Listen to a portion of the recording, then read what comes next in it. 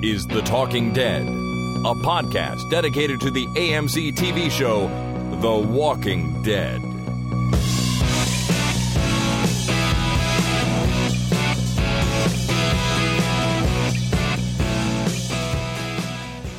Hey there, everybody. My name is Chris. My name is Jason. And this is The Talking Dead number 384, recorded on the weekend of Saturday, June the 16th, 2018. And it is a very special episode, one we do once a year, because joining us today to do our Season 8 wrap-up crossover spectacular is Jason and Karen from the Walking Dead cast. Welcome, guys. Thanks for being here. Hello. Hi. Howdy.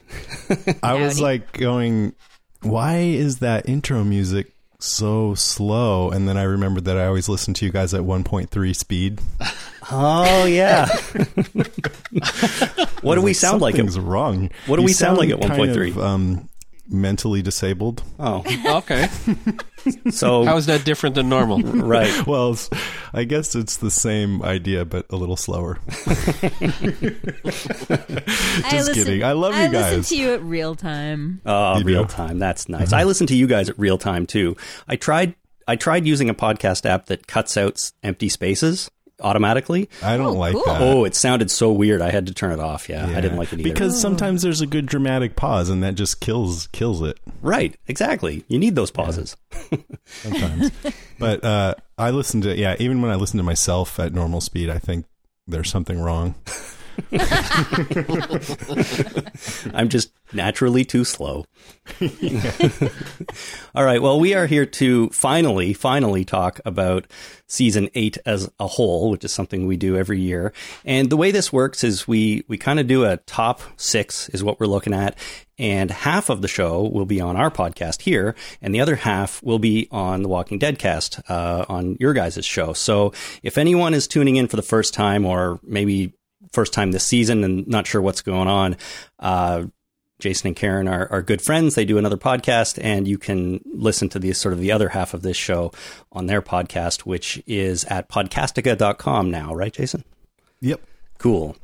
And it's also been 10 weeks or something since Walking Dead finished Season 8, but I guess AMC decided to get Fear going right away, and we had to get through that first. So it's been a little while. Hopefully everyone can remember what happened in Season 8. I know I had to sit down and go back through it a little bit to make sure I knew what the hell was going on. But What happened?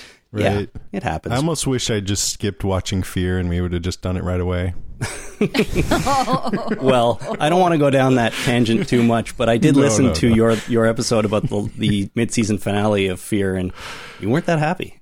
I know. I actually dug a lot of things about this new season, but I haven't been too happy recently. Well, maybe by the time it comes back, you'll feel better. You'll have gotten over your sadness. Probably not. A little perspective, maybe.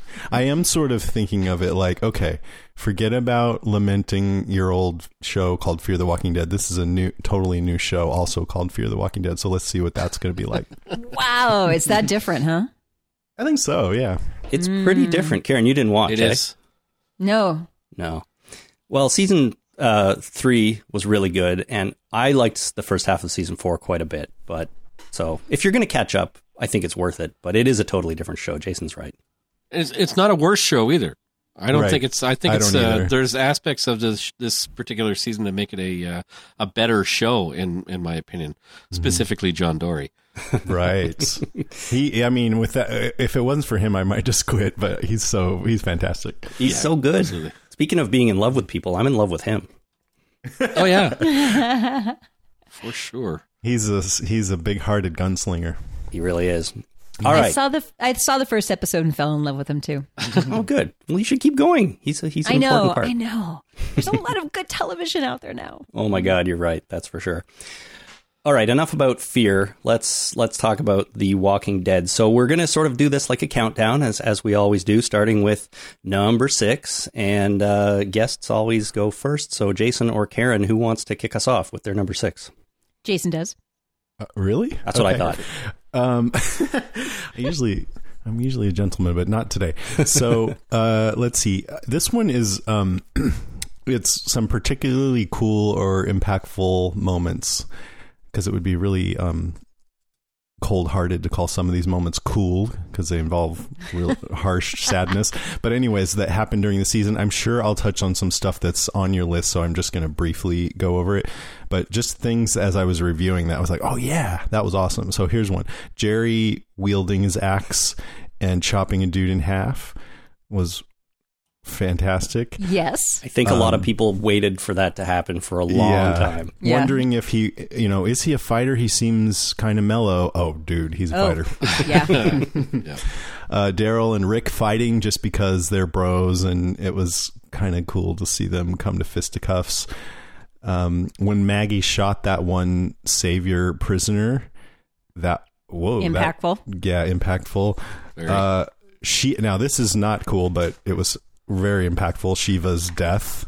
All the zombies swarming over the poor tiger. No, poor tiger. Hearing Jadis talk in full sentences. Oh yeah, that was cool. Yeah. I was going to say a lot of people were more upset about the tiger's death than anybody else. Yes. Yeah. Oh, absolutely. I'm one of them. Right. Yeah. Carl Schmarl. There's Zed's in the meat grinder. That was kind of cool. Now this one for me, I think more than anyone that I've heard talk about it, some people just thought this was totally lame, but for me it was a super highlight when Tobin turned into a walker and went around like he was in Night of the Living Dead and attacked people. I mean, it was very improbable that it would go down that way and no one would hear him, but I was just delighted because I'm like, yeah, this is kind of what I thought a zombie show would be like. It was more like a horror movie, and that got me. I loved it. Rick and Morgan killing all those saviors when they were captured and the shit hit the fan and they convinced one of them to let him go and proceeded to just kill them all. Morgan fighting Jesus was awesome because we'd always wondered who would win, and I think Jesus won, and I was kind of happy about that, even though I love Morgan too. Let's see. Maggie's reaction when Rick didn't kill Negan at the end really got me. It was so emotional, and I totally understood it. I understood both sides of that fight. And then the last one I have here is when all the saviors' guns exploded at the end because of Eugene's trickery, even though, again, highly unlikely. Like, I think you guys know we have a Department of Suspension of Disbelief, and when you can effectively suspend your disbelief, I think for me all these moments are just incredible. Yeah, there were a lot of amazing moments during the season. I wrote down a few too, actually, and I have a lot of the same ones that you have. I also enjoyed the car chase in episode 4 when they were looking for those big weapons. I know a car chase can be a little goofy sometimes, and honestly, on this show, sometimes it would be, but I enjoyed this car chase. I also enjoyed Rick in his underwear with his hands tied at the junkyard when he had to fight off that zombie with the metal spiky helmet on. I thought it was pretty fun. I noticed you emphasized the underwear part. Yeah, I was going to say, you enjoyed that, did you? Underwear with his hands tied. If you would have said, Rick in his underwear with his hand tied, something else was happening. A fight or something. Yeah. Yeah, well, The heart wants what the heart wants. That might be true. You're a red-blooded Canadian. That's right. Henry killing Gavin with a stick through the neck, I thought was somewhat, a little bit, again, unbelievable, but kind of awesome. And then Jadis's pristine living quarters came out of nowhere. I thought it was a neat little moment. Ikeaville, that's right. And of course, the helicopter that she seemed to be expecting to come that we don't really know a lot about right now. Was interesting as well. So lots of little things throughout the season, I think, that were fun and entertaining and unexpected sometimes. I think on this show, the writers decided, let's just throw a helicopter in every once in a while and never explain it. Well, if the helicopter never comes back again, which, is a distinct possibility now that there's a new showrunner, because who knows where she's going to take the show, but I'll be a little disappointed if that helicopter never comes back. What if at the last episode, everyone dies, and then you see a helicopter fly over, and we follow it to New York City, where everything is totally fine? Everything's normal. That's right. We've been here all along. You And it- losers didn't bother to check. or just over the next hill or something. Or yeah, Right. and it's just Yeah, one town over. the show just starts anew in New York as a police procedural or something. That's it. See, that's what I wanted. But the only problem with that is that Simon's dead, and I think Simon would be perfect for some kind of police procedural, buddy cop movie or buddy cop TV show. It'll have to be Walker Simon. It will. Yeah. Alexandria CSI. Is Walker Simon dead too? I think he's still strapped to the fence, isn't he? Yeah, he's on the fence as far as I He's know. on the fence. Maybe dead, maybe not. Maybe, maybe not. Kind of undead. Yeah, that's right. Karen, what do you have for your first item? Okay. So for me, I was happy to meet a new character, somebody completely unlike anyone we've met before. And that is... Negan. Just kidding. Yeah. Your favorite. Woo! Late in the season, episode 12, in fact, we met Georgie, played by a British actress named Jane Atkinson. She's awesome. It was so crazy meeting her because she really isn't like anybody else. She's like somebody's friendly aunt. And she just sort of shows up and she deals in knowledge in exchange for supplies and or music, which is great. And she shows up in that really awesome van. Yes. That was the best van. Exactly. She has a couple of enforcers and they're all women. It's so cool, and I would actually love to be someone like Georgie in the zombie apocalypse. It'd be really fun. I love that she gives them the key, and we find out that the key is for building structures like windmills. Really, really useful things. And I'm sort of obsessed about how things continue after the zombie apocalypse. I work in water conservation, so the thought of how do they get water? How do they get power, food, all this stuff. I think about it all the time. Plus, I live in California where we're going to have a giant earthquake and everything's going to go sideways here in California. And I think about, oh my God, do I have my earthquake kit ready? So the fact that she's sort of dealing in the practicalities of the zombie apocalypse, I just love.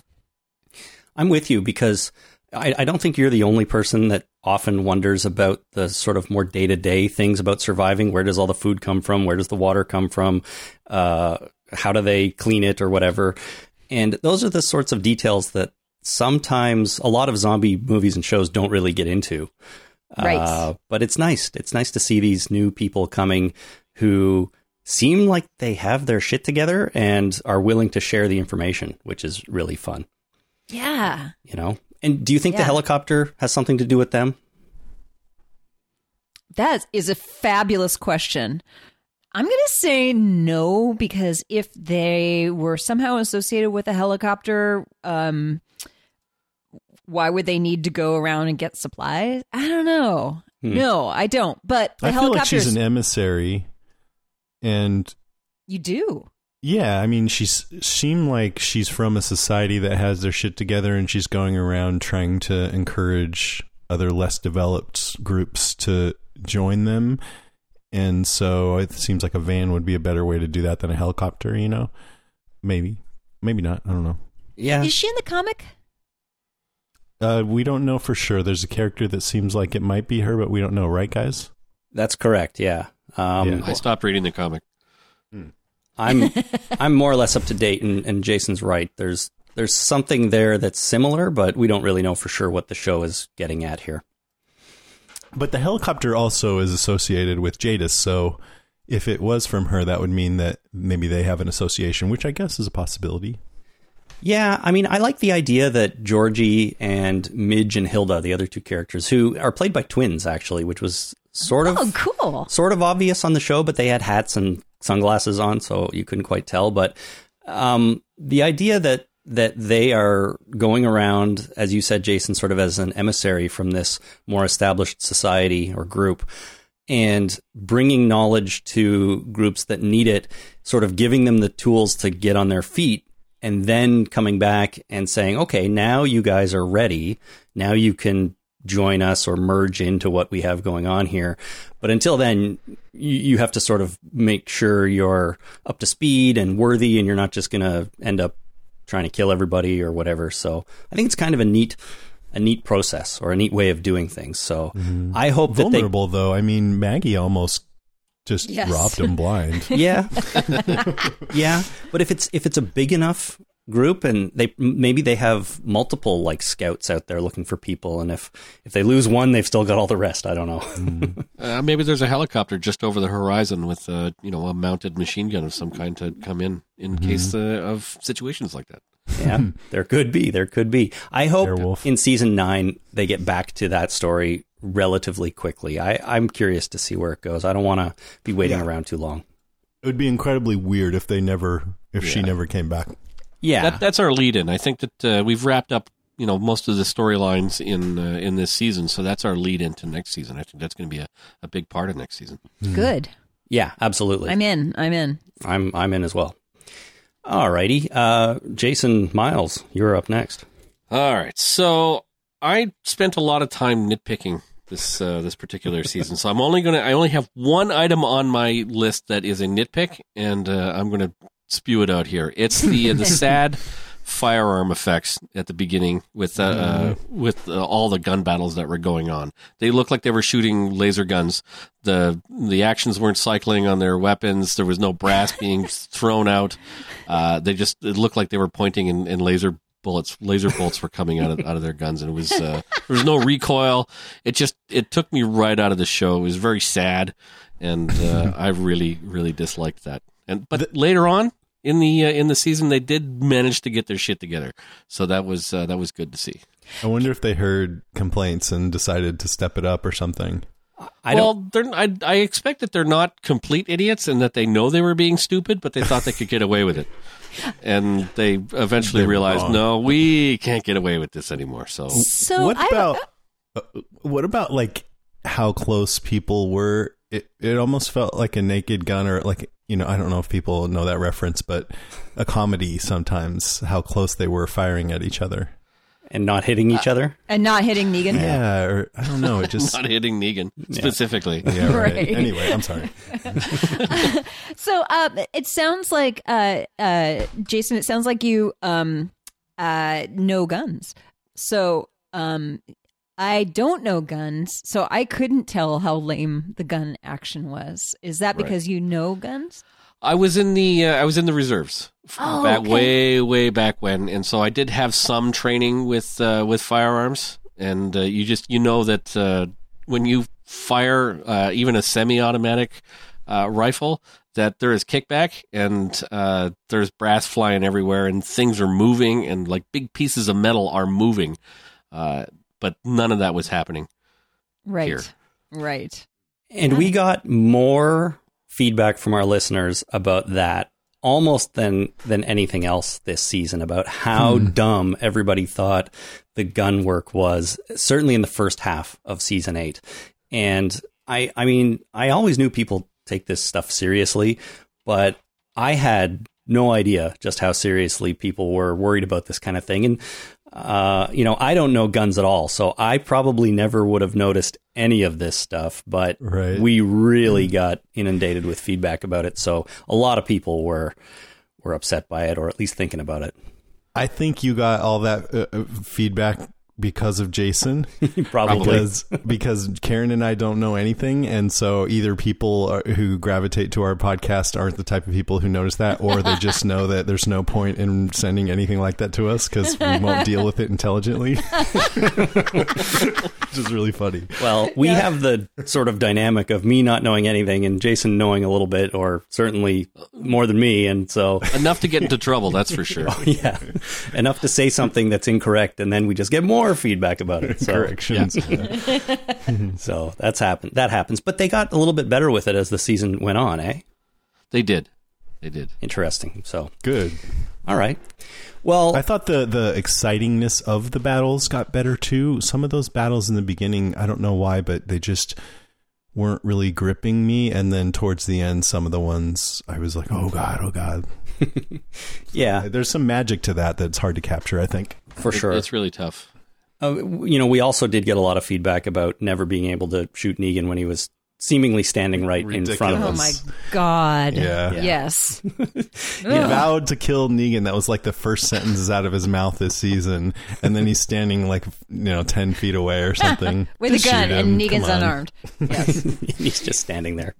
Yeah, Negan's unkillable. That's it Yes. has to be a fact. Either he can't be killed because everything misses him, or he can't be killed because when it gets right down to it, people don't want to kill him. Yeah. He exudes some pheromone. When Maggie yells at Rick, why didn't you kill him? It would have been great for Rick to say, "You should know by now, we can't kill him." That's it. Yeah. He's unkillable. So He's unkillable. Come on, Maggie, he's unkillable. The unkillable Negan. Yeah, that sounds like a comic. It could be the Amazing Spider-Man, the It's a unkillable Netflix Negan. show. Yeah. There you go.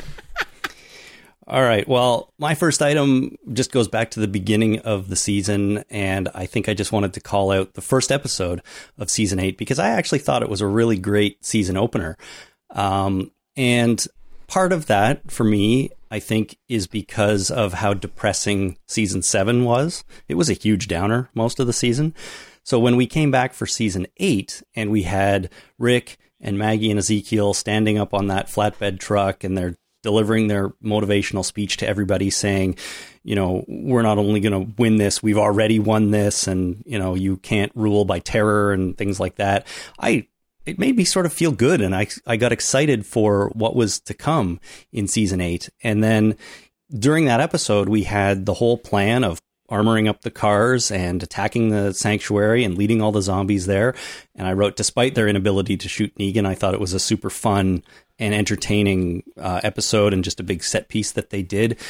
And I thought the whole first episode of season 8 had great promise for the whole season. Big action. Our team was fighting back, and I thought it was going to be amazing. And I did like season 8, but I thought it started really, really strong, which I wanted to call out because it was good. And then last year in Atlanta, when I did the panel with Chandler Riggs and Caitlin Nacon, that was basically what I started by asking them about how kind of depressing season 7 was, and if it was more fun or just a better experience filming season 8 because the team was all together and they were fighting back and supposedly good things were happening. And Chandler said that it's always kind of fun no matter what, but I also had no idea that he wasn't going to survive beyond episode 9. So, but I died. Yeah, so. it's fun, but I died. So we didn't know that at that point. No, we didn't know that, but he did. Okay. I'm sure he did. But right. He did. Nobody had any inkling that it was coming. He did a good job of hiding it, but at that moment, I was really excited for season 8, and I thought everyone else might be as well. So it started really good. Yeah. I've had a few experiences like that where I'm talking to someone on a panel and then I find out, even sometimes the next night, that they're dead. And I'm like, oh, they seemed a little different, or wow, they did a good job of covering it up. Yeah, well, I mean, that's their job. They are professional actors. Like Brighton Charbonneau, she was at a con the weekend that right before the Grove, being all chipper and everything and on a panel. And then we saw her that night kill her sister. that must be so rough. That must be pretty tough for them. I mean, I guess that's the hard part of the job. They're professional liars in that aspect, in that way. But yep. I can't imagine. So I agree with you, man. I liked the first episode a lot. I liked the pacing of it. It was a little confusing going back and forth in time, I remember, but it felt good. Yeah, jumping around in time is something that can work really well to tell some stories and not so well in other ones. I thought it worked pretty good here, though. So, great episode. We weren't supposed to really understand it until the end. No, that's the key. As long as it all comes together and you can sort of put the pieces together by thinking back, that's important. But they did a good job on this one. All right, Jason C., you're up again. Okay, let's see. Well, I like that this season was about the arc between Rick and Negan, and like I mentioned, it opens with him vowing to kill Negan and talking about how this is about claiming the world for those of us who would live in peace and fairness, but ending those who use and take and kill to carve out the world and make it theirs alone. So he's putting a stake in the ground that my way is better than Negan's way, and I'm going to kill him. Those are the two things. And then over the season, we see that more than any other time in the show, they're trying to flesh Negan out a little bit and make him, give him a little bit more depth and understand what he's doing and why. He said, I forget who said this to, but he said, you kill the right people at the right time, everything falls into place. You kill one and you can be saving hundreds more. And that's what we're all about. We save people. And, you know, he's obviously a megalomaniac and despot and everything, but I do feel like there's a part of him that thinks I'm what it takes in this world to save the most people, even if maybe they're not living the lives that they would choose for themselves. At least they're alive. You don't think he felt that way? He's mad at Simon for keep wanting to just go in and kill people. He's really mad. He's like, that's not what we're doing here. He says people are resources, so he sees them more as objects than anything. But my point is just that he's trying to do what it takes to keep the most people alive so they can work for him. Yeah. I'm not and trying so to say he he's can a good guy. So he can keep the women also as sex slaves. Yeah. Like I said, I'm not trying to say he's a good guy. I'm just trying to say why they kind of explain why they call them the saviors. Because he does think that it takes that kind of strength to go in and save people. And then there were a couple other things that they did, like Morales came back, and I thought it was really genius to have people have asked, what about Morales? Where did he go? Even the actor, I want to come back on the show.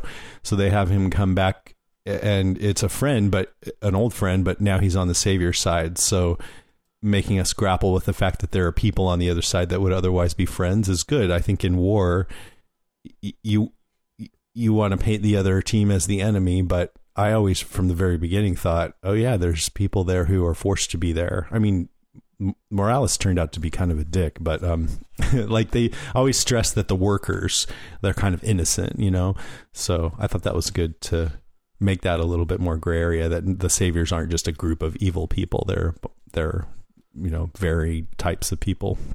Jared's evil, but anyways, then Rick fighting back with Negan was great.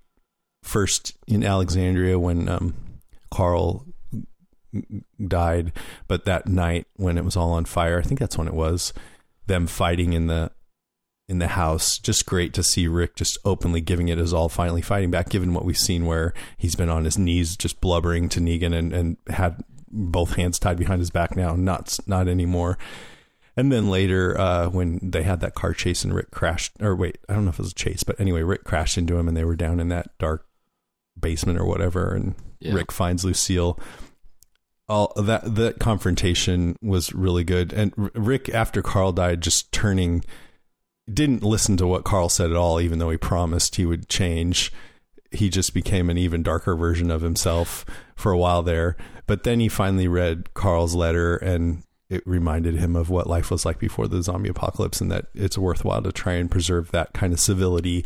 So he changes his mind, and in the end, when Negan has the drop on him, he's got his bat and just kicked the crap out of Rick, but then Rick says, just give me 10 seconds for Carl, and then slashes his throat. That was great. But then he decides not to kill him. And so I guess that was just the whole arc of the season, that about whose way is better, and Rick vowing to kill this guy, but then having mercy for the sake of just kind of taking the high road, I would say.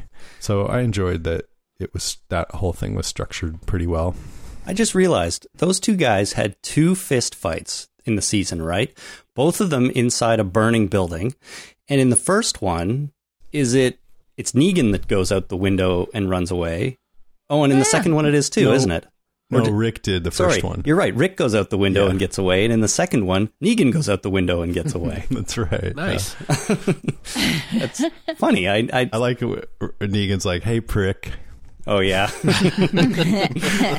Come on, though. That's such a lazy burn. Just put a P on the beginning of his name.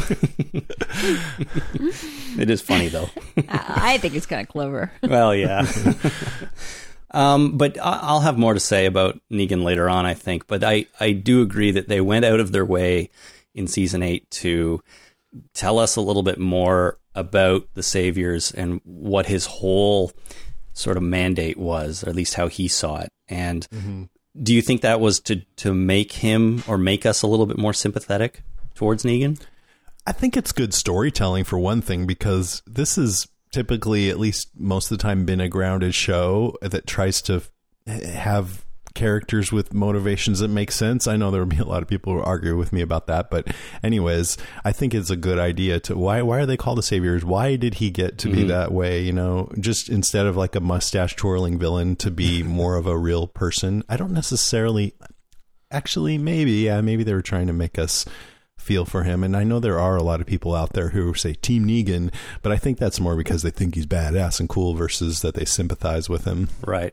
But I agree. It's good storytelling to give us more information about the enemy, or who we're supposed to feel like is the enemy. So, all right, Karen, number 5.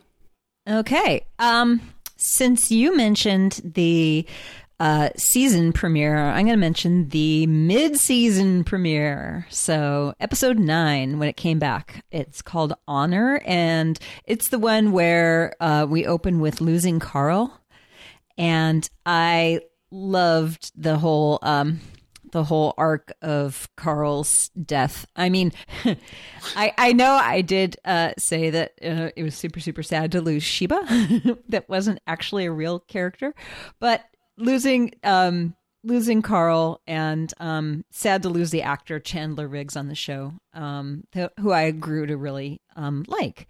And I felt like his death was good and it was honorable. And I like that he saved Sadiq. And I love that he died on his terms.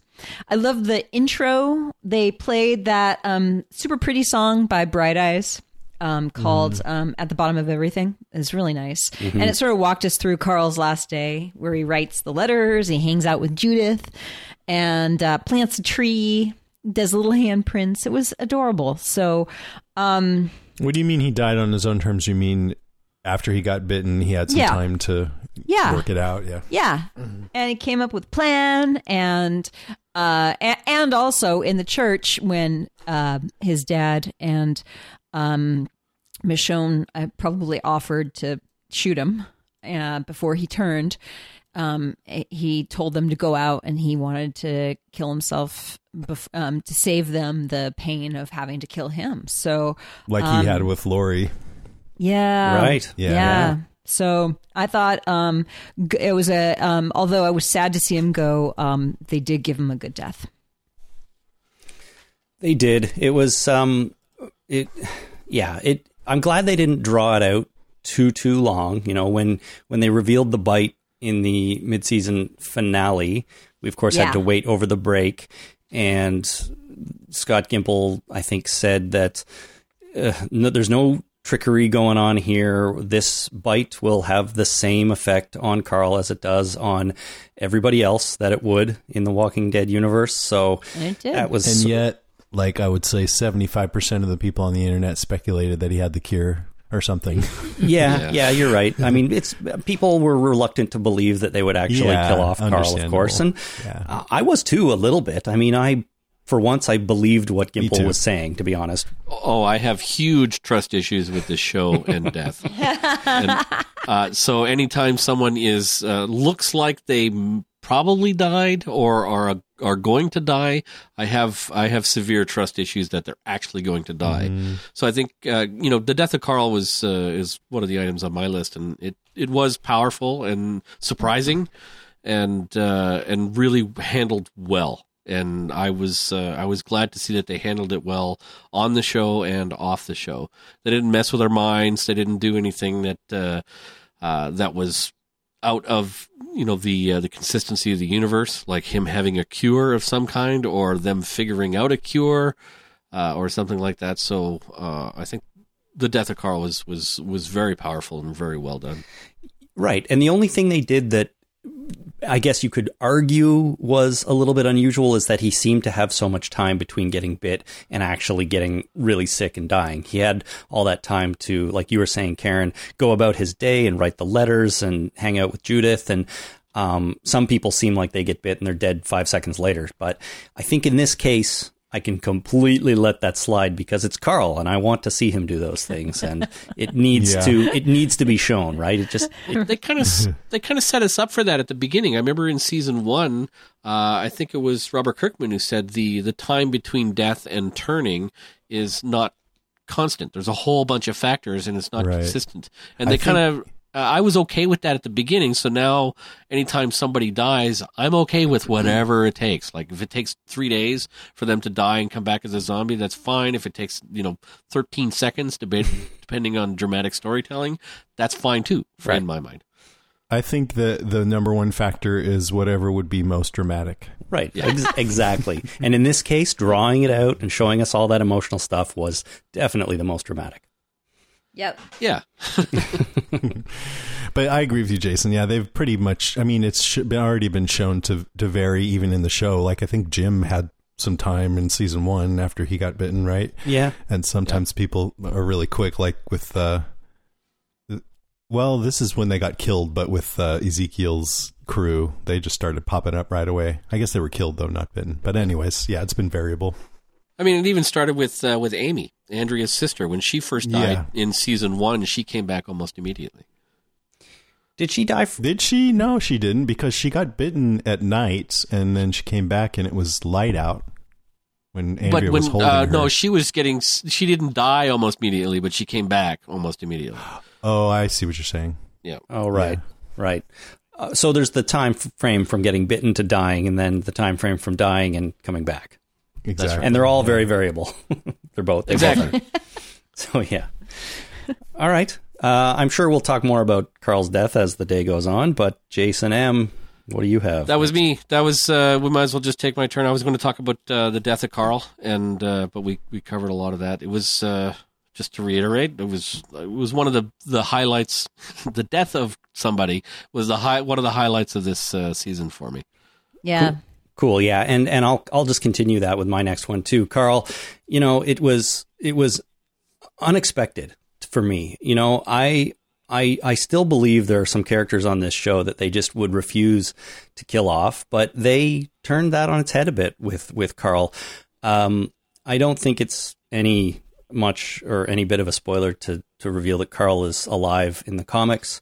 And this is one of those cases where he's a huge character and he's now gone from the show, and it's a massive departure from the source material, which surprised me a little bit.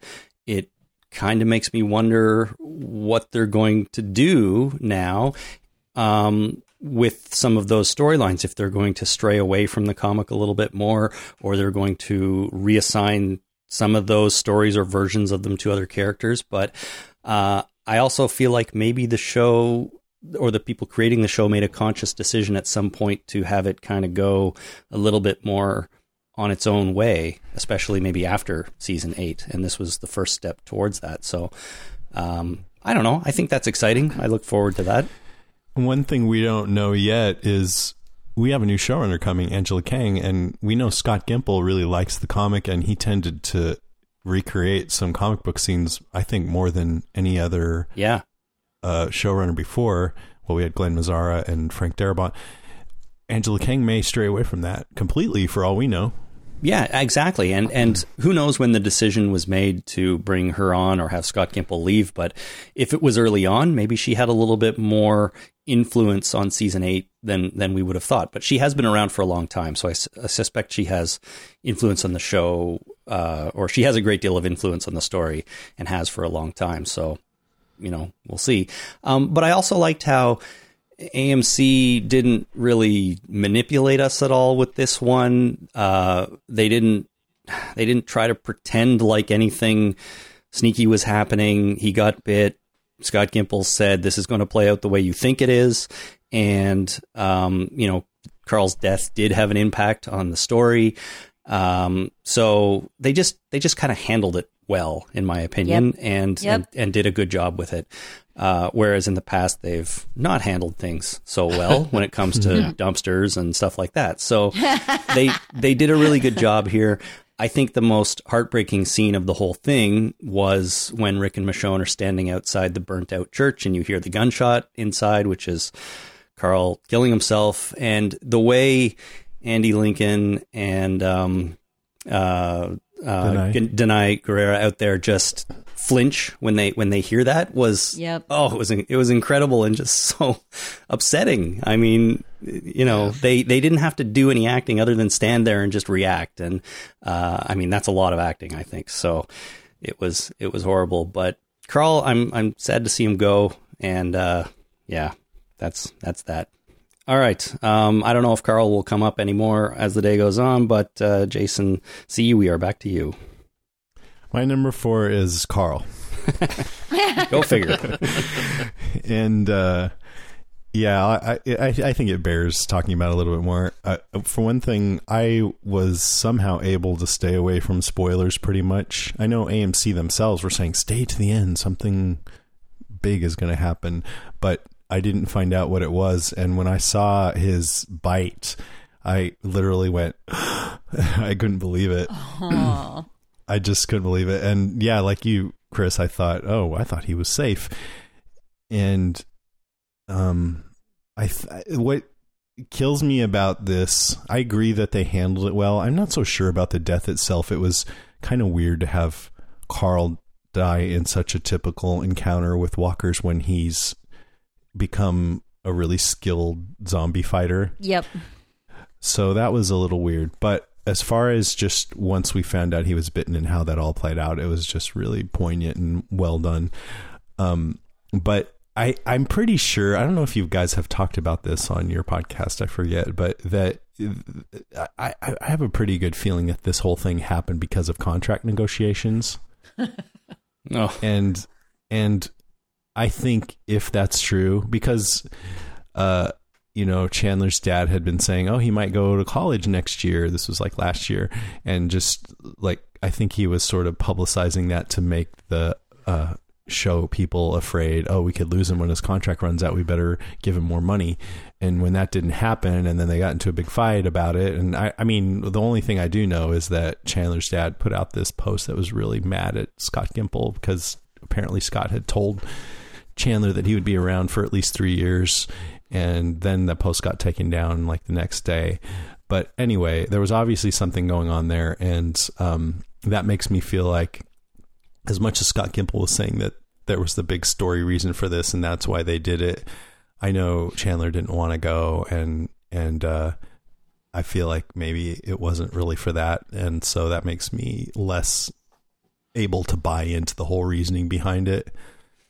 Yeah. And it was all about like trying to impart to Rick that you need to be more merciful and think about what has to come after this war and what kind of person you want to be. And now that we know, have you been talking about news about what's coming up and everything? Oh yeah. Yes. We did a whole half-hour episode on it. Okay. So now that we know that Andrew Lincoln is leaving, I'm like, well, was it really worth killing off Carl I mean, I'm sure they'll figure out a way to say that it still carries forward and everything, but I don't know. That I have mixed feelings about this whole thing. I think he's really important in the comic, and it would have been great to see some of these storylines play out, particularly with Negan in jail and stuff like that.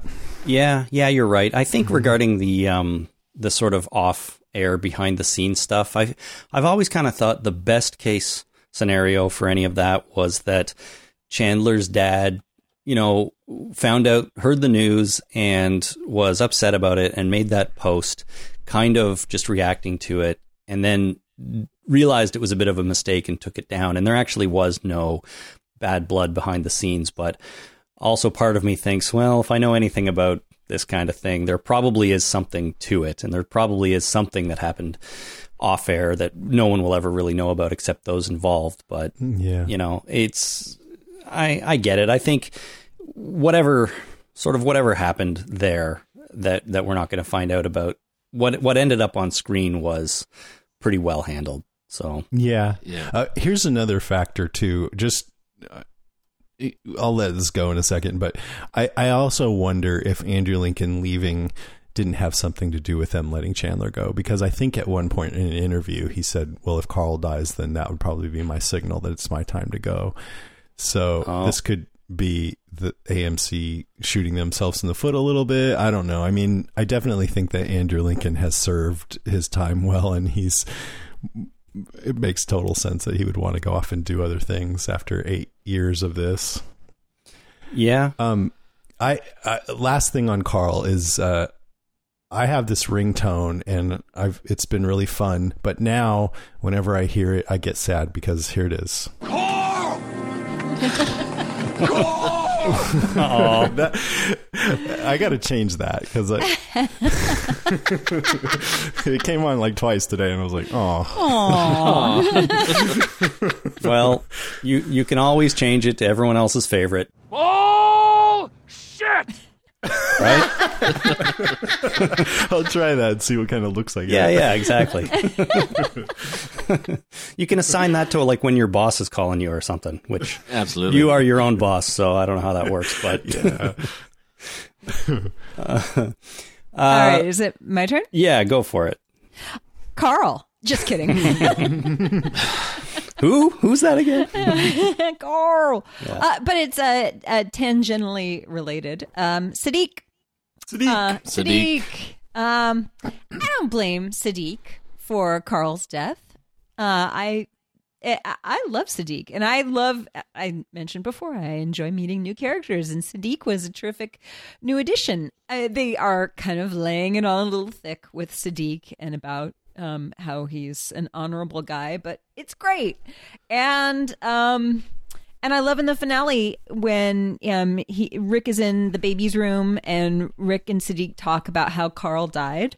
And they talk about Siddiq talks about his mom, and how his mom believed that undead souls, the undead had souls, and that by killing them, you release their souls, so that Carl was paying respects to a woman he never knew, which is fabulous. And the whole thing about when people die, all that's left is their ideas. And that was just great. And I loved also when Siddiq talked about "May my mercy prevail over my wrath," which was sort of a theme about what we're learning this season. I think that's what Rick said at the end, right? Or Yep. it must have influenced him. Yeah. So, yay, Siddiq! I'm on his side, and also, we can certainly use another doctor in the zombie apocalypse. Convenient. Yeah. Right. Yeah, he sort of had a Glenn vibe to me, and that was very welcome. And I didn't even. Maybe they were laying it on thick, but I feel like we're kind of in a drought for this kind of thing, and so it was welcome. Yes. know? What did you guys think? I really Chris? like Siddiq too. He would have been my next point. So I'll skip over you, Jason, and just say that he's my favorite new character. Love Siddiq. He didn't have a ton of screen time, but he had a big influence on the show and the people that he interacted with. You know, the effect that he had on a lot of these characters was really important. You know, he met Carl. He made Carl a better person because Carl wanted to bring him in and include him when his dad didn't really want to, and really at first just tried to scare him away. And then in turn, that kind of put Rick on a path, or supposedly put Rick on a path to accepting new people and stuff like this, and indirectly probably had or was one of the reasons that Rick decided to keep Negan alive at the end and put him in jail. And like you said, Karen, just the whole thing about releasing the souls of the walkers like his mother used to do was really touching and sort of kind of a new take on things for The Walking Dead a little bit, which I really liked. And just his overall desire, Siddiq's overall desire to help in any way he can, I really like. You know, he's not in it for himself. He's there for the betterment of the group, and he's really genuine about it. So I love Siddiq, and I want to see more of him, and I hope he sticks around for a while. But we've had a lot of doctors get killed off lately. Yes, so we have. Let's hope he doesn't follow that trend. But yeah, Siddiq is fantastic, and I enjoy watching him. And the guy that plays him, whose name I can't remember right now, is fantastic. He's so good. And Yes. I want to see him in some other stuff someday. So good Yeah, stuff. the show seems to be hard on doctors and little girls. Yeah. And African American men. Yeah. Right. For a Yeah, while there. absolutely. Yeah, I like Siddiq too, and I like the way he came into the show. With Carl going out of his way to save him, to even because even after Rick said we got to leave these people, you just got to leave them, but Carl refused to do that. He helped him anyway. So bringing him into the show by sacrifice, Carl sacrificed his life to bring Siddiq into the group, and I like the way he came in, and I like the character, and I hope he sticks around too. Yeah, and that reminds me, actually, the scene where Carl gets bit, when him and Siddiq are fighting off those walkers. Jason, was it you? You were saying, I think, that Carl's supposed to be so experienced and such a good zombie killer that he wouldn't get injured in that way, in that kind of scenario. But what it said to me is, you can be as proficient at this as anybody and be really good at it, but it only takes one tiny mistake and look what happens. So I kind of liked that element about it too. He was just trying to help, and he was fighting walkers, and he got bit. And it doesn't matter how good at this you are, you still have to be super careful. I agree with that, but I think the point that they were making with that scene is more about, one thing is, I think they wanted Carl to die by some other hand than anything having to do with Negan, so that Negan could then proceed to gloat to Rick that, oh, you fucked up, you didn't save your son, and he wouldn't have any culpability in that, so it would sting even more. And I also think that in fact, that was one of the things that I said when that happened was, that this would happen in the zombie apocalypse. Like, it's like workplace incidents. You can go for 20 years and not have anything happen, and then something bad can happen. It's just random, right? Right. But I feel like for Carl, maybe that wouldn't, for a character like Carl to die, that might not be the best time to make that point. It might be better, because he's such a huge character, to have him go out in a little bit more of a, I don't know, exciting or momentous fashion. Well, but I don't know. I'm probably just being picky. I know a lot of other people felt kind of similar. It's not that big of a deal, but it's just something that occurred to me. I mean, you could argue that it was an important moment because of what he was trying to do, right? Help this guy who was alone, who was clearly suffering and not really at that moment totally mentally stable, probably. And so, that I don't think that should be discounted as not important or not a proper thing to be doing. Yeah, I see your point. And I think after that, I didn't notice Siddiq making a point to kill all the walkers that they came across. And I think maybe he was like, oh, shit, I kind of got that kid killed, so maybe I should let that go. Well, Siddiq had a big effect on everybody else, and Carl had a big effect on Siddiq. So I think it works out great. There you go. The way I think of it, when the fact that Carl got bitten after being so skilled, is that I've been chewing my own food for 40 some odd years, and every once in a while I still bite my tongue. Right. You think I would learn after a while that to get my tongue out of the way? But it happens. It's a good thing that you're not a zombie, or you would infect yourself when you did that. Oh yeah, we've established long ago that if the zombie apocalypse ever broke out, I'd last about 15 minutes. Me too. You'd try to run away, it wouldn't work, and you'd be eaten. Oh yeah, I run like an old woman. I wouldn't be able to run very far. I would just hide until probably somebody I know would get into the house and kill me. You'd be me. I'd come over looking for supplies, and there's Jason. Right. Forget that guy. He can't run. It's the zombie apocalypse. Now it's time for vengeance. Oh, right. Yes. Yeah, in the only way for things to happen in the zombie apocalypse is if one of each of us kills the other one. Right. Seems right. Yeah, of course. All right. Well, that is number 6, 5, and 4 from our list. So we are going to do the other half on your guys' show. So thank you guys for doing this. It is always super fun. Anything else before we before we cut away to the other half? No, thanks. Yeah, that was great. Thank you very much for this. This is always fun. I'm glad you guys want to keep doing it. Yeah, totally. We're going to be someday at season 14, 15, 25, and we'll still be doing it. So it'll be good. All right, we're going to take a short break. We do have a little bit more to come with some listener emails and a little bit of news. So stay tuned for that. We'll be right back after this.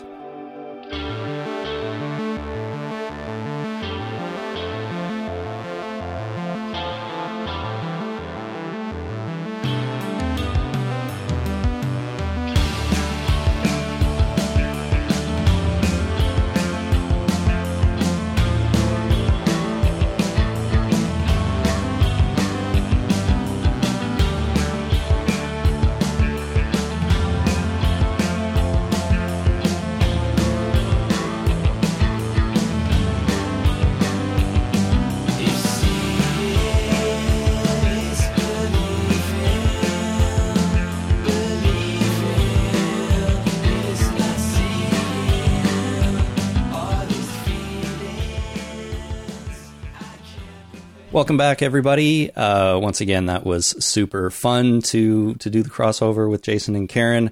That was the first half of that countdown on our show, so make sure you check out podcastica.com for the second half on their show.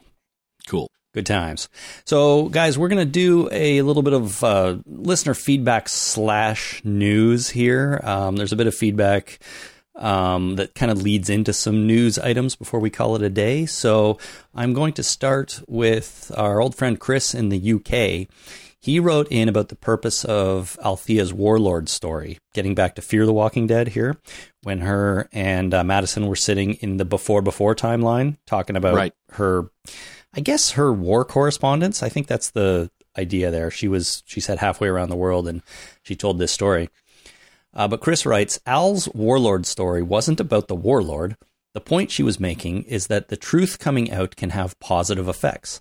The villagers telling Al the truth enabled them to free themselves from tyranny. Madison telling Al her truth helped Madison decide who she was. Al's belief is that this has value in itself. Where others think, hey, get off your ass and get involved, Al is saying, this is how I am getting involved. That gives 3 outcomes from the before part of this episode. Number 1, there was some misdirection about the fate of Madison. And actually, that's something Chris talked about earlier in the email, but this is just a chunk. Number 2, we had a better understanding of why Al thinks that what she does is important. And number 3, a better understanding of why Madison became the person she did at the stadium. That's pretty good. I think the first of those would have been sufficient, but I like that we got more out of it. So just a good breakdown of that story that Al told, I think, and how it sort of played into the thing. And, I think that part of that was a response to me not really being totally on board with or the amount of time they spent in the before, but it does make a little bit more sense with Chris's perspective. Yeah, I agree. There's that is a good perspective. I only considered a couple of, or one of those aspects, but the other 2 are important as well. Yeah, totally. Thank you, Chris, for that. Now we have a call from Thomas. Hey guys, this is Thomas from Norfolk, Virginia, calling again after a really great episode. I thought last week's episode, calling a little late, was one of the best Walking Dead episodes I've ever seen. The actress that plays Alicia specifically, I thought this was a breakout performance for her. I really instantly fell in love with her character in this episode. I think the mixture of characters that they have now with the new and the old is really, really interesting. And Madison's death was really powerful and is going to have an impact on the story going forward. There may have been a little bit of inconsistencies with the messaging, but I really thought it was, like I said, one of the best episodes ever. I haven't listened to your podcast this week for the episode yet. About to do that now. So have a good one, guys. Thanks a lot. Keep podcasting. Thanks, Thomas. I wanted to play that because it's sort of counter to a lot of the opinions that people had about that episode. Many people were very, very upset about Madison's death and the way it all played out. But apparent death. Alleged death. Right. So says you. But Thomas seemed to really enjoy it, and I'm sort of more on his side. I thought the episode was great, and I totally agree that Alicia is breaking out and going to be amazing, and I really hope that she isn't killed off as well in this back half of season 4. That'd be stupid. That'd be stupid. It would just feel way too much like cleaning house, these new showrunners, and starting over, you know? What are they going to do? Kill Strand? They can't do it. They can't kill Alicia. They can't do it. I'd be more okay if they killed Strand than Alicia at this point, to be honest. But I think killing off either of them right away would be a mistake, and I don't want to see it happen. Yeah, that'd be like They Were the Sharks when Fonzie jumped the shark. It would be right in there in the middle of Fonzie jumping the shark. I don't think they could kill off Alicia. I don't think they could do it. I don't think they would do it. I think everybody would be colossal idiots if that were to happen. Every single person involved in that decision-making process and execution of putting that onto our television screens would be an idiot. And I'd be an idiot for watching it. Right. Well, you heard it here first, folks. Jason says everybody is an idiot. Would be. Or might be, yeah. All right. We have an email from Stephanie in Xenia, Ohio. Now, Stephanie sent in basically a link to an interview that Fear the Walking Dead showrunners did recently. And, you know, Jason, I'm going to read these two chunks from the interview here about their thoughts on what happened to Madison. And you can tell me if you put any stock in this. Okay. So Chambliss, that's his last name, said, "We will confirm that Madison's story has come to an end. She made a sacrifice to save her children and the people she had brought together in the stadium, and we heard that story recounted from the points of view of Strand, Alicia, and Luciana. It was really about them talking about the last moments they remember of Madison, and that was about her sacrifice and this act of heroism she did to not just save them, but the philosophy she had built this whole place on. It was about to be more than just, it has to be about more than just herself. It has to be about community. It has to be about everyone. We were really invested in that being the final memory everyone has of Madison going forward." And then later on, he was asked about not actually seeing her die, and he said, "For us, we were always much more interested in Madison's last act of heroism being her standing there with the gun and the flare as the walkers were descending on her. For us, that was what Madison's whole life was about, protecting her family and protecting the people she brought into the stadium. We wanted that to be the final image. But there were thousands of walkers in that stadium that were feet away from her just before they went up in flames. So Madison died making that sacrifice for her family." Seems pretty definitive. It does. It seems pretty definitive. Not only that, but on the Talking Dead After show, they did an extended in memoriam section for her. And that's not something they do for everybody. Did they do it for Glenn the first time with the dumpster?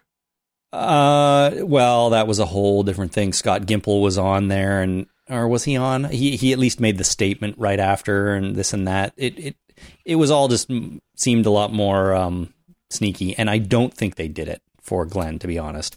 All right. Anyways, I think all of this tells me that at the very least, their intention right now is that she is 100% dead. If something changes in the future and they use the fact that they didn't actually see her get torn apart as an out, I can't say for sure that they won't do that, but I think their intention is that she's 100% dead right now. I'm having a hard time picking that statement apart and making it a lie. So I think I might be swayed. You mean the only thing? Yeah, I think that statement, it's hard to pick apart. It's hard to see that statement as subterfuge. Yeah, it doesn't. Pretty definitive. It doesn't sound like BS. You know, every time Kirkman says something, it sounds like it might be bullshit. Every time Scott Gimple, to a lesser degree, admittedly, but every time he says something, it kind of sounds like bullshit. These guys felt pretty straight in their statement, and just the whole idea of them saying, this is what it means to us, and this is why we did it this way.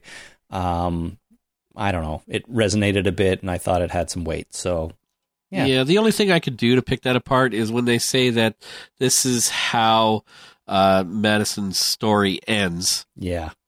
Then I say, for this season. And then when they say this is, is a very powerful thing, we wanted this to be the last memory of Madison that her family had until she reappears again. If you can put, you could do that to anything, right? Sure.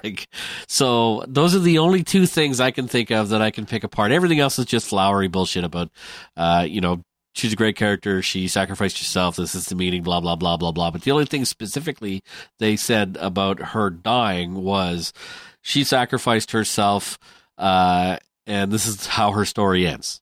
Right. For now. I thought you might pick up on the first sentence. We will confirm that Madison's story has come to an end, rather than we will confirm that Madison is dead. But he does kind of say that later on. So yeah, I see what you're saying. Whatever. I see. They should have started that whole thing off with Madison is dead. Right? They never said that anywhere in that statement. So that's okay. So I'm not having that hard of a time picking it apart, but whatever. You can't craft a public statement to be legalese, right? Right. So whereas I could craft something sort of like, Madison, the character that is portrayed by blah, blah, blah, has in fact and definitively died and, left the material plane to, blah, whatever. But you can make it legalese, but, it doesn't make for very good reading. Sure. Well, I mean, the first sentence is, we will confirm that Madison's story has come to an end. And the last sentence of the second quote is, or the last partial sentence is, so Madison died, making that sacrifice for her family. So that's all you need to hear. Okay. But let's move on. All right. Let's move on. I hate being wrong, but it happens so often. You should be used to it by now. You'd think. Yeah. You'd think that I would get used to it. I'm actually okay with being wrong, generally speaking. Yeah, of course. And I feel like I'm wrong in this case. It's an opportunity to learn something and expand yourself as a person. Yeah. If it helps anybody, I feel like I'm wrong. Okay, good. All right. Next one here is a call from Reese. Hi, Chris and Jason. It's Reese. Just really calling in to talk about the Andrew Lincoln thing. I know I'm a bit late to the party, but it's taken me a little while to process this and think about it a little bit and get my opinions together on this situation. But I've got to say, I don't think the series is going to be the same ever again after this. Not much stuff really survives it. It'd kind of be like if Dexter had left the show or if Jack had left Lost. It just wouldn't be the same show anymore. I can see how they're going to try and carry it on.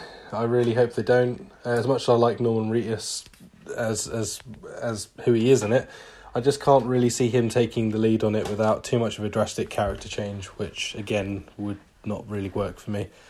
I kind of wish that they could just pay Andrew Lincoln, to just kind of finish off the whole series. Like, even if it meant The Walking Dead come to an end, I'd far rather the show come to an end naturally with the characters that we care about being in it than it dragging out another few seasons. I don't know. But I'd like to know your thoughts on that. Would you say the same thing, that it would be better if they just completed this full season with the characters and the cast being intact and not just writing them off halfway through, which seems pretty sort of arse about tit, really. But anyway, guys, that's my opinions. Let me know what you think, please. Thank you. Bye-bye. What do you think there, Jason? Would you prefer the show to end with Rick, even if that meant ending soon-ish, or are you okay with the fact that they're going to have to write him out of the show and it's going to continue without him somehow? Well, he was talking about there's three different options here, right? Do we end the show because Andrew Lincoln is leaving the show? I would weirdly be okay with that. Like, we have a solid spin-off. We're probably going to have another solid spin-off, or another spin-off at least. Maybe it's time to splinter the story in the universe without the main show being on the air anymore. Let it live its life and come to a conclusion. I would be okay with that. The other thing he was talking about was, do we just complete the whole season with Andrew Lincoln and then start up a new season without Andrew Lincoln? That is a mistake. That I don't think they should do, because as soon as they do that, everybody's going to jump ship and get the hell out of Dodge. They'd be like, well, Andrew Lincoln left the show, so why should I go back? Whereas if they write him out mid-season, the story continues, and at least it gives us a chance to get used to the idea of Rick being gone while the story is in progress. And we're watching week to week, and Rick's gone, and then by the end of the season, we're like, oh, okay, now it makes sense what the story is doing. We can come back next season. Like he was never there. Like who cares about that guy anyway? I mean, sure, he was in the first shot of the first episode of the pilot, but fuck him. Yeah. Right?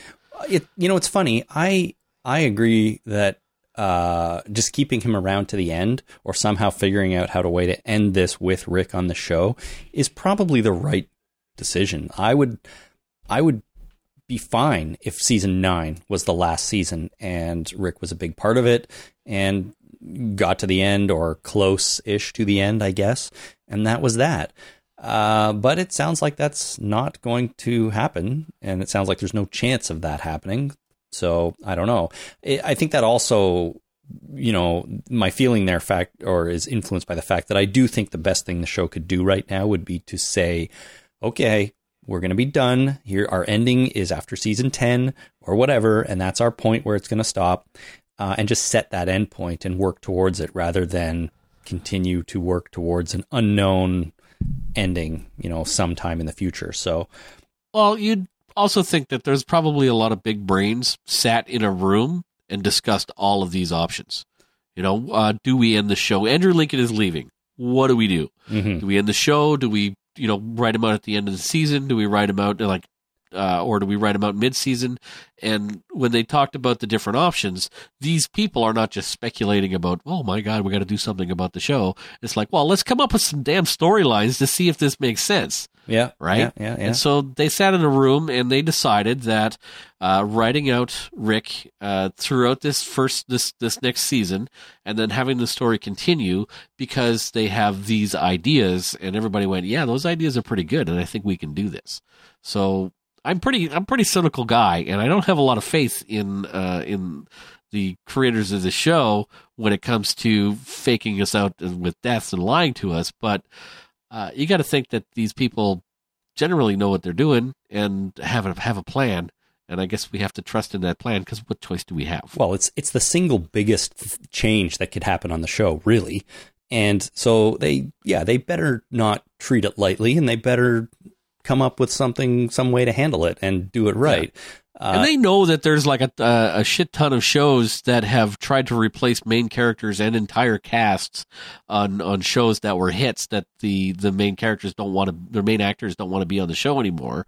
Topher Grace on That 70s Show. We've got Diane on Cheers. We've got Richie leaving Happy Days. There's so many shows, and there's with such varying degrees of success, that they know what they're getting into. They know that they're dipping their toes into, the shit stream, and they're about to go up there without any kind of paddle whatsoever. So you'd think that, they're weighing that against, shit, we could probably make some money over a couple seasons, even if it turns into a big pile of crap. We're still going to still be taking 2 big bags of money to the bank. So let's do this thing. Well, I just hope they don't take it lightly, and they consider all the options. But that's, sounds like what you're saying. So that's what they need to do. They can't just think, our lead guy is leaving, everything will be fine. Yeah. No one will even notice. Just thinking, who cares about the story? We're going to make $20 million each.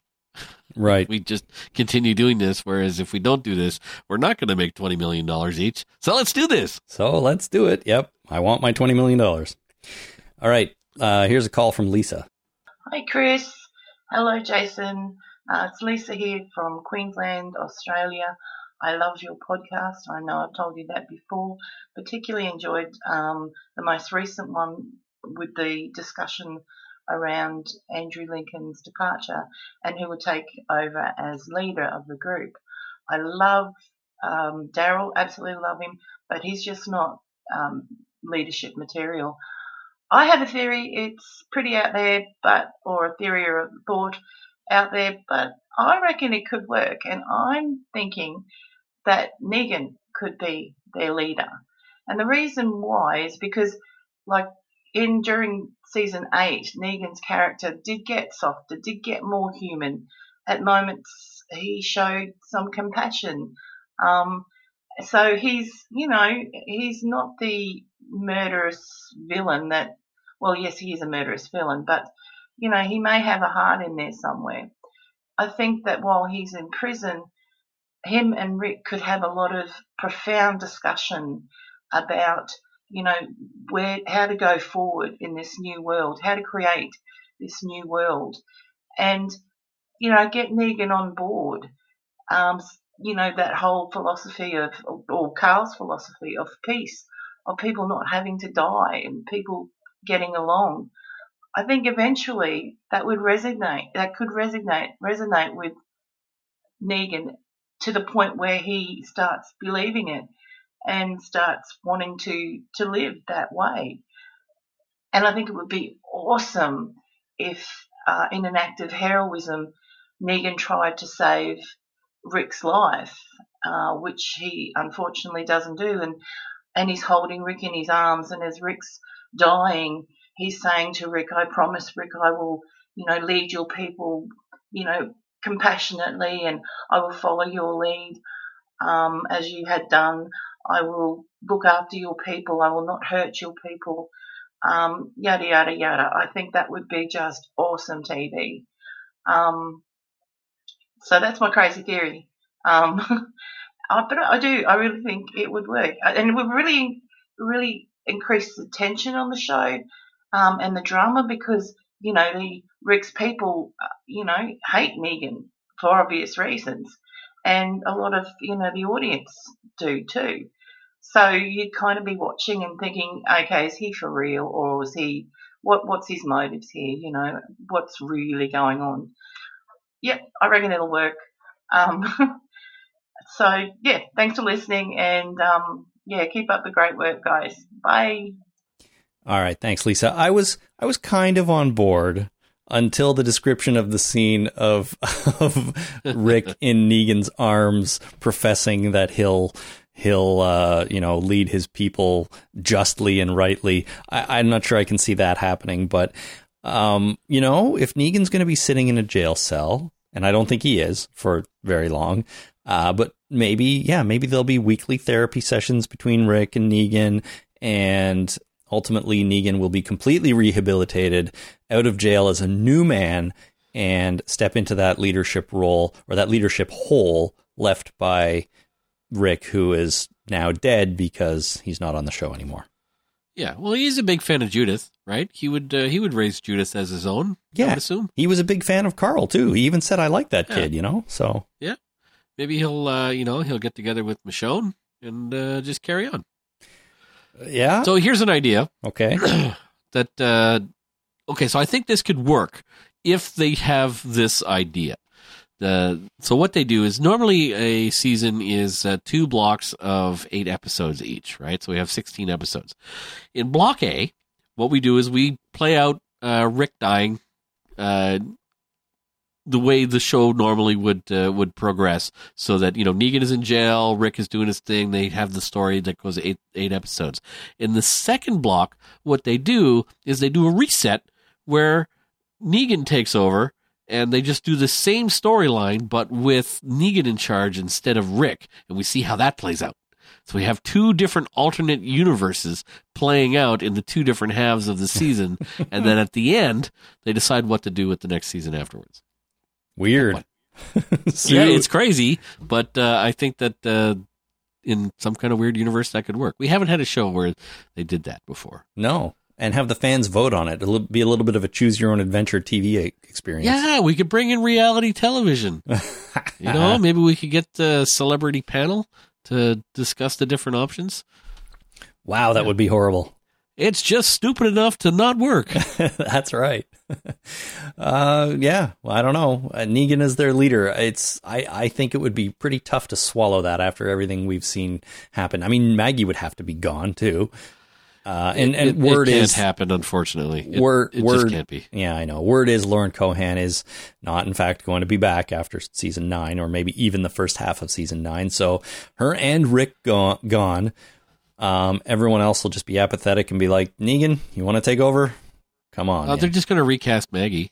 Like, they can't. That's what they're going to do. I mean, Rick may just go, but Maggie's all recast. That's right? funny. I hadn't considered recasting her, and weirdly, I feel like that might be the right call. Jessica Simpson's not doing anything. Maybe we should see if we can get her to be Maggie. There could be better choices. I don't know. I'm just saying. Could be. I don't know. Yeah. It's just, throwing it out there. All right. Judi Dench, maybe? I don't know. Sure. She's a good choice for everything. Chris in Toronto writes, I feel like Carol would make a better choice as the new lead character instead of Daryl.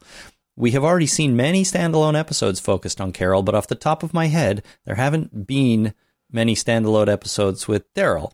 It would also be interesting to see Carol change her mind to lead the group after Rick's possible death, as she was previously thinking of leaving the group entirely. I think Carol is actually a pretty obvious choice for someone to step up into that role. She's been around a long time. She knows everybody. She's a good character. She's had one of the strongest character arcs since the beginning of this show. And this would just be a new challenge for her and something she hasn't wanted to do in the past. So I think it's a pretty good choice. I think so too. I think they should give her the big money and step up. Yeah, give her the $20 million. I mean, God. She deserves to get paid. She's been doing good work for a long time.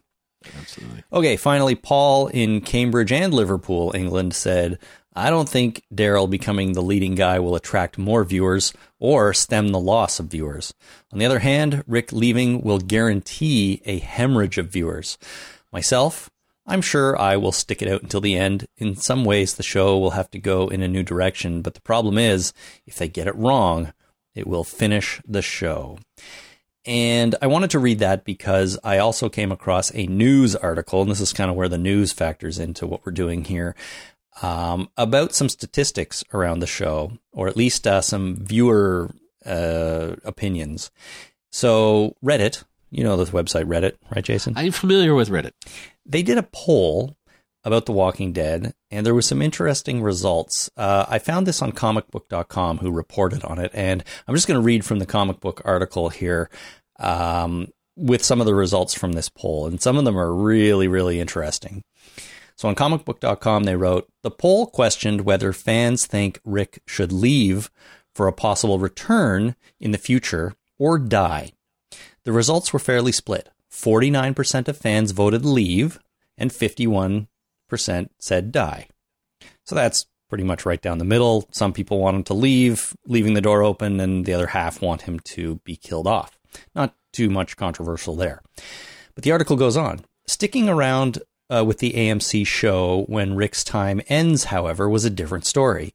72% of fans who participated in the poll said The Walking Dead should either end after season 9, should end after season 9, with 14% saying it should merge with Fear the Walking Dead.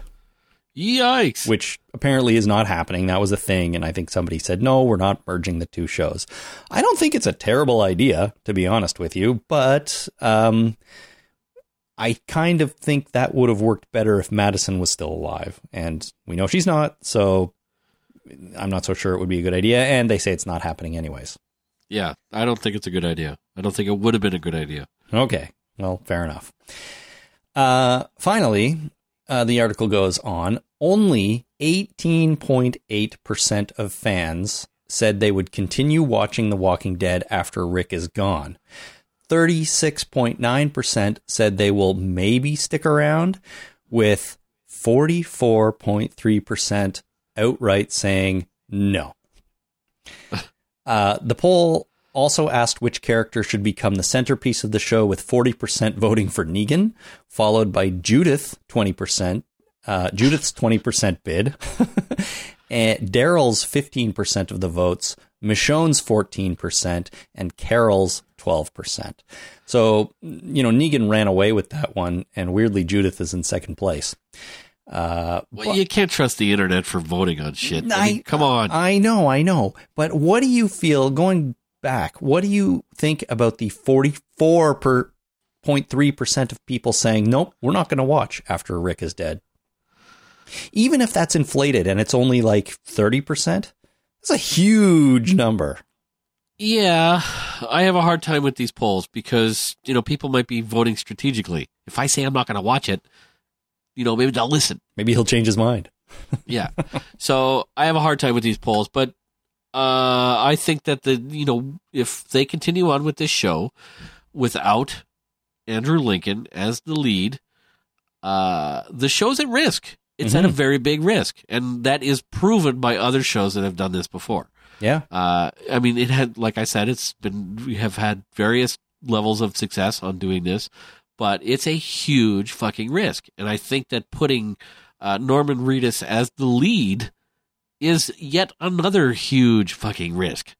It's a tough sell, and apparently they sold it. And I hope that their decision-making process isn't entirely based on money, even though it probably is. Yeah, it probably is. I won't stop watching the show, but no, I'm not a typical audience member, nor am I a typical Redditor. But let's consider the fact that the show at its peak had 17 point something million viewers. For a long time, it was averaging in the 10 to 12 million. Season 8 was most of the episodes were in the 6 to 7 million range. And if 44% of those people stop watching it, that's nearly half. So we're going to be down in the 3.5 million range. We've gone from a peak of 17 million to 3.5. I mean, that's got to make fucking AMC executives just crap their pants, I don't know. So, I don't know. It depends, it might be tempered by how much money they make, right? Like, if your job, for some reason, the popularity of your job went down, but they still gave you the same salary, you'd be like, fuck, I don't care. Right? If you had less work, sure, but the same money, you wouldn't care, right? You wouldn't be like, oh man, that's really upsetting. I should really find some more work. Actually, I'd be super happy. Yeah. So, yeah, I don't know, I guess. But I don't know if they see it that way, because when there are less people watching, they do make less money because they can't charge the same for advertising and all those sorts of things. So I think it's important to these guys to have a lot of eyeballs watching it. Yeah, but there's a lot of eyeballs, and then there's enough eyeballs to make a profit. Right? Oh, they don't think about it like that. They want to make as much profit as they absolutely possibly can. Well, they absolutely do, but they also want to expend money where they know they're going to make a profit. And if the profit is still there, they're going to spend the money. I guess. They don't have to put the machine together. They just have to keep the damn thing running. Mm-hmm. I suppose at the end of the day, for me, if all of this plays out and people continue to stop watching the show and the ratings go down and down and down, and AMC gets nervous, I just hope at the end of the day they don't make a snap, harsh decision and say, show's canceled. We're done. This is, last episode is the one we have in the can now, kind of thing. Right. I hope what they do is say, okay, The Walking Dead has run its course. How do we want to put this to bed? Let's say we're going to give it 8 more episodes for a shortened season 10 or even a full season 10. And you smart guys have to wrap it up in that time. And that's what you have to do. I hope that's what they do. And we don't hear, after the season finale of season 9, that it's just never coming back. That would suck. That would suck. Give us a wrap up. Give us something. And that, I'll be okay with that. Give us something. Anyways, that is going to do it for this podcast this week. A big thank you again to Jason and Karen for coming on and doing the crossover as we do. Please visit podcastica.com and check out the other half. And of course, all the other shows that Jason has up and running over there. If you hadn't gotten caught up on Ash vs. Evil Dead, absolutely go back and watch that. And then listen to me and Jason and Rich talk about that for about an hour every week. That was some of the most fun I ever had podcasting, because that show was a massive bowl of excitement for all of us. So check that out. But thanks you guys for doing this. It was great. And where are we going from here, Mr. Miles? I don't think there is going to be too much time to put down our microphones and take a break, because San Diego Comic-Con starts in 5 days. Right. In San Diego. It starts on Thursday, the 19th. And I assume there will be a Walking Dead trailer coming out of that, although I haven't been able to find any information on the panel yet. So I'm working on the assumption that they will do what they've done in every past year. There'll be a big panel. They'll release a trailer. It'll come out online, and then you and I can pick our way through it. But if that doesn't happen, we won't have that to do. If it does, we will likely be talking about that next weekend. Again, cool. At some point. I'm fine with that. Yeah, I'm looking forward to it, really. So there's that. And then soon after that, there's a movie on Netflix called Cargo, starring Martin Freeman, that I really want to watch and talk about here. I've heard good things. A few listeners have asked if we've seen it and are going to talk about it. So I think we should do that. That's called Cargo. It's on Netflix. It stars Martin Freeman. You will remember him from things like Hitchhiker's Guide to the Galaxy and the UK Office, and that last Simon Pegg movie about the end of the world. Was it called The End of the World? No. It's called The World's End. The World's End. There we go. I just got the words out of order. Martin Freeman's awesome. He's awesome. And apparently he's great in this movie. So it's called Cargo. Check it out. We'll talk about it sometime soon. I would say in the next 2 to 3 weeks max, assuming we're going to do the San Diego Comic-Con trailer first. But that's our plan for now. And Fear the Walking Dead comes back mid-August. I think they announced the 12th, but I'm just going by memory there. So we'll be back, of course, sometime in August to talk about that. And we'll be doing other things in between. So thanks again for a great season, everybody. Stick with us over the summer. And if you'd like to contact us, you can do that by visiting TalkingDeadPodcast.com and sending us a voicemail, or checking us out on Twitter at Talking Dead, or on Facebook at facebook.com/TheTalkingDead. And the easiest way to get in touch is by email at talkingdeadpodcast@gmail.com. All right. That is all for today. Until next time, everyone, my name is Chris. My name is Jason. Thanks for listening. Bye.